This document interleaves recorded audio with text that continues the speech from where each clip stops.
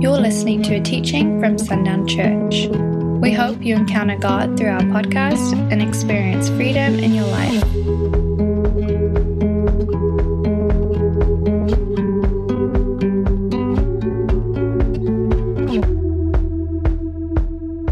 Go ahead and turn to 2 Corinthians 5. This came, the Lord's kind of doing this. I've told you this, just because this is He has a desire to whisper this morning, doesn't mean that the urgency is gone of it this morning. He brought me this word last Sunday night as we're sitting in here praying, and that's kind of the trend over the last few weeks. He gives these words in that time of intercession. And what he said to me is that there is a gift that we've not fully recognized and unlocked. We've got a gift. I've given you a gift, but we've read about it, and it's one of those things that was personal for me. And I tell you this, he brings these words to correct something in me first, or to make me aware of something first before I bring it. It was something, I looked at this passage, and I read 2 Corinthians 5, and I looked at it, like, man, I have not ever considered what this passage is actually saying and the fullness of what it is. Jesus came and gave his life that we would be given this ministry. Jesus laid the foundation. He gave us the example of what this ministry is to be. And that is the ministry of our lives is the ministry of reconciliation. It's like we read about it and we talk about it and we can say it like, hey, we've been given the ministry of reconciliation. Most of the time it's like, sweet. I don't really know what to do with it past that. But the Lord was just connecting dots for me and speaking powerfully through this passage. So we're going to start in verse 11. We're going to stop in verse 11 pretty immediately because there's just some profound words already in this. Therefore, knowing the fear of the Lord, we persuade others. But what we are is known to God. I need you to hear that first before we continue. Your identity, the foundations of who you are, every fiber of your being is known by God. That is who you are. You are known. And that's important to know before we move on. We are known by him. What an amazing thing. And I hope it is known also to your conscience. We are not commending ourselves to you again, but giving you cause to boast about us, so that you may be able to answer those who boast about outward appearance and not about what is in the heart. For if we are beside ourselves, it is for God. If we are in our right mind, it is for you. For the love of Christ controls us, because we have concluded this, that one has died for all, therefore all have died. The love of Christ.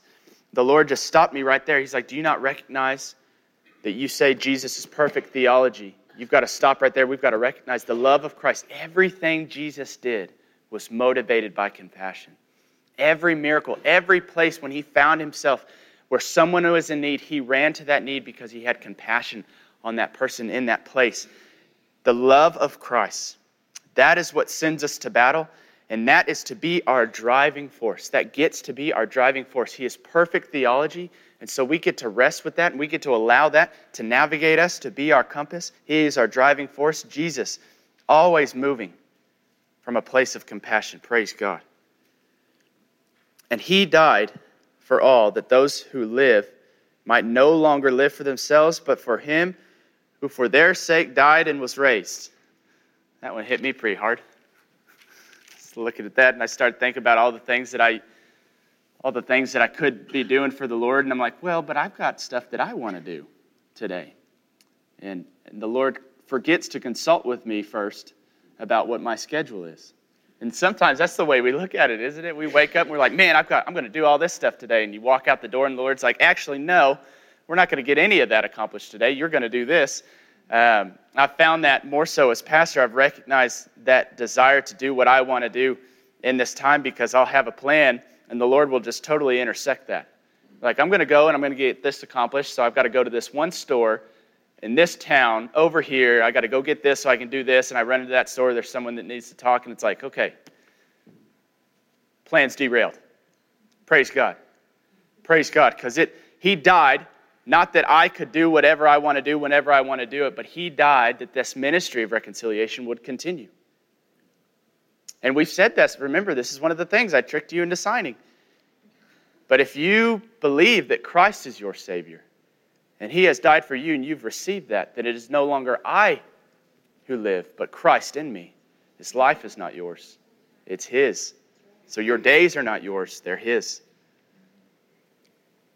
Verse 16, from now on, therefore, we regard no one according to the flesh, even though we once regarded Christ according to the flesh.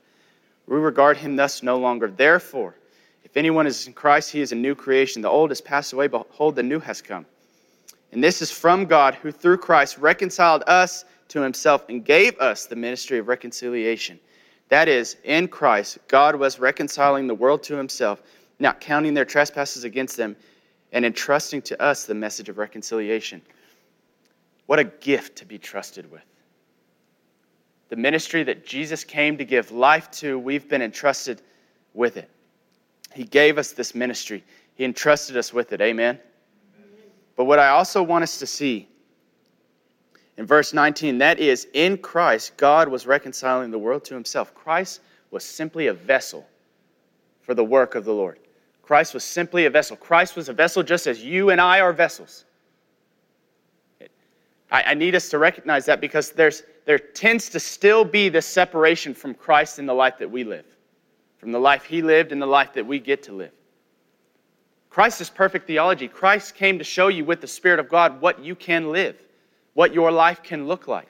He came in, he made a way for us to be a part of this, and that we could also be counted as vessels as Christ was a vessel. Jesus was a vessel for the work of the Lord, and now we get to be vessels just as Jesus was. Verse 20, therefore we are ambassadors for Christ, God making his appeal through us. God making his appeal through us. You are important. You are significant. God makes his appeal to the world through you and through the life that you live. That's amazing. That's powerful. We implore you, on behalf of Christ, be reconciled to God. For our sake, he made him to be sin who knew no sin, so that in him we might become the righteousness of God. How did Jesus reconcile the world to God was my next question. Okay, how? I don't want to just read it. I want to specifically, okay, Jesus did this, he established this, and now, okay, how do we do it?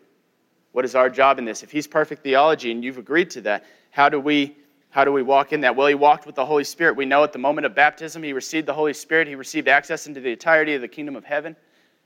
He was adopted publicly as God's Son with whom he was well pleased. And then he operated in the Spirit from those days on. He walked with the Spirit. Galatians 5:25. If we live by the Spirit, let us also keep in step with the Spirit. That's how Jesus lived. Now go to John 15.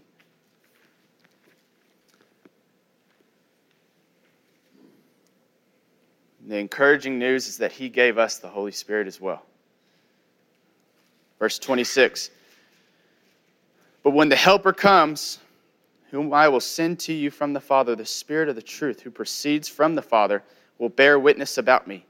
And you also will bear witness, because you have been with me from the beginning. But when the Helper comes, he has sent us the Helper. Everything that Jesus had, we have. Amen? That's awesome. We have the Spirit of God as well. You get to live, Galatians 5:25, you get to live that way. Now, continuing in John 15, just moving up into verse 12. This is my commandment, that you love one another as I have loved you. Greater love has no one than this, that someone lay down his life for his friends. You are my friends if you do what I command you. No longer do I call you servants, for the servant does not know what the master is doing, but I have called you friends. For all that I have heard from my Father I have made known to you. We get to own this identity of a friend of God. We get to own the fact that he reveals things to his friends.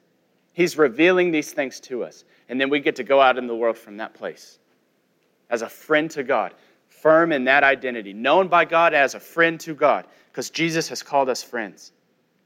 We get to love the world like that. Now, chapter 5, verse 19. Truly, truly, I say to you, the Son can do nothing of his own accord, but only what he sees the Father doing. For whatever the Father does, that the Son does likewise. For the Father loves the Son and shows him all that he himself is doing. And greater works than these will he show him, so that you may marvel. We get this amazing opportunity through the Spirit of God. We get to see what the Father is doing because he loves us and he shows us. We're his children. And Jay taught it last week so wonderfully, and I don't know about you, but that's teaching's been blowing my mind all week. God works in spirit first. He's a spiritual being. He works in the spirit first, and then the natural feels the effects of it. But he works in the spirit first. Right? I mean, that changed the way I think about everything. You know, like with healing, physical healing, praying for cancer to be gone. I've always wondered, why would God say no sometimes? Why would we pray and nothing happen? Because the Lord didn't want that to happen. Why would he not want healing? Like, man, I was looking at the natural. I was looking at what I could see and perceive. I never asked the Lord, what are you doing in the spirit right now? That this is not what needs to happen for this life. And then also at the same time, if we feel led to healing, praying healing for someone, okay, Lord, what are you trying to accomplish in the spirit right now? That the natural manifestation, the fruit of the Spirit, would be physical healing in this person's story. And it changed the way I look at everything. But it also made me recognize, man, I need eyes to see and ears to hear, not see what's around me, because we can get caught up in the chaos of today very easily. Like, oh, man, I've removed myself from social media just because everything is not nice.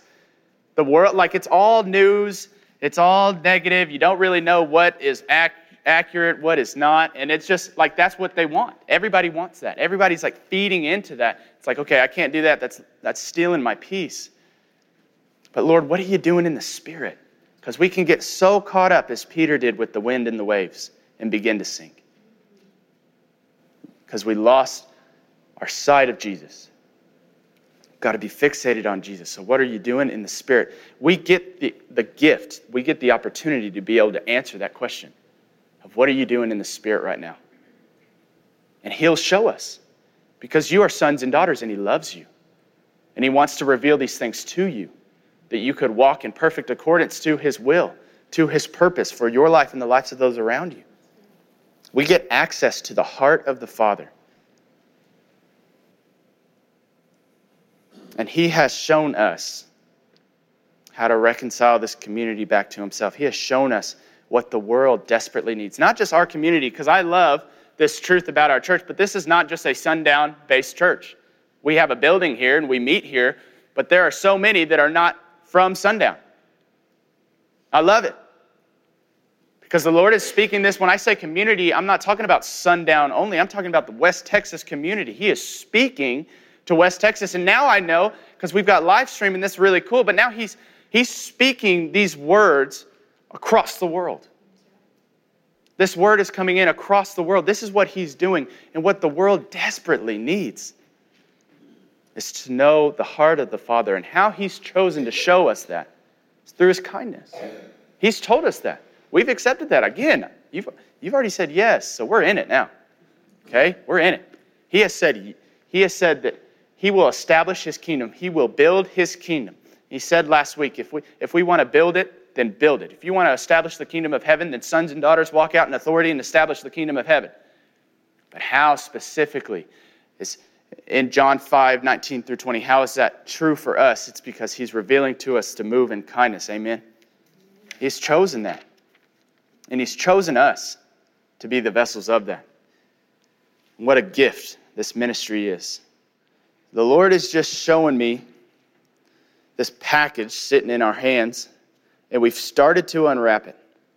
And we can see what's inside of it to it, like a glimpse of it. I don't know, my kids are more interested in the tearing off of the wrapping paper than what the contents actually are. They're ready to just destroy something because they're boys and they're good at it. And it's sweet, I get to do this and no one's going to get mad. But then they destroy it for a second, and then they're like, okay, next present, please. And they hadn't even looked at the contents. And so we have to help them, let's finish. And then they get really excited at the contents, but they don't want anything to do with it at first. I have to reintroduce it to them. But that's what the Lord is showing me. We've started to unwrap it. We've seen it, a glimpse of it. We've put it to the side. We're ready for the next thing. We've not gotten to fully understand what this is. And I'm blown away. He keeps saying this. Jesus came to build this ministry to then give it to you. Wow. It's amazing. And he gave us all the tools that we need. It was necessary for him to leave that the helper could come. The same helper that helped him build this ministry. The same helper that laid the foundations of the ministry of reconciliation was now given to us. That we could walk in fullness and continue building the ministry of Jesus. You know, in all this process and transition with me and Randy, the Lord made it so clear that there would be no steps back, only steps forward. But that's what's necessary in the building of this ministry of reconciliation. The Lord will not allow for steps back. What is a step back in the ministry of reconciliation? To try to pull the world away from God himself. It's the opposite of it. He's called us into the ministry of reconciliation, bringing the world back to the Father, bringing creation back, introducing them back to what they were created for in fullness. No steps back, only steps forward. And he showed us this morning in this whisper that we can receive it and we can step into a new degree of glory this morning. Where the Spirit of the Lord is, there is freedom, and there is freedom here to step into the newness of what God has. Receive the fullness of this whisper this morning. Unwrap the gift. I believe right now the Lord is showing you places in your work.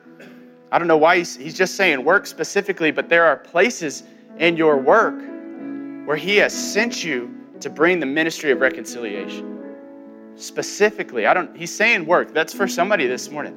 There's a workplace relationship where he has sent you to establish the ministry of reconciliation because he's jealous for that heart and he wants them reconciled back to himself. Thanks for listening to this message. For more resources, visit sundownchurch.com.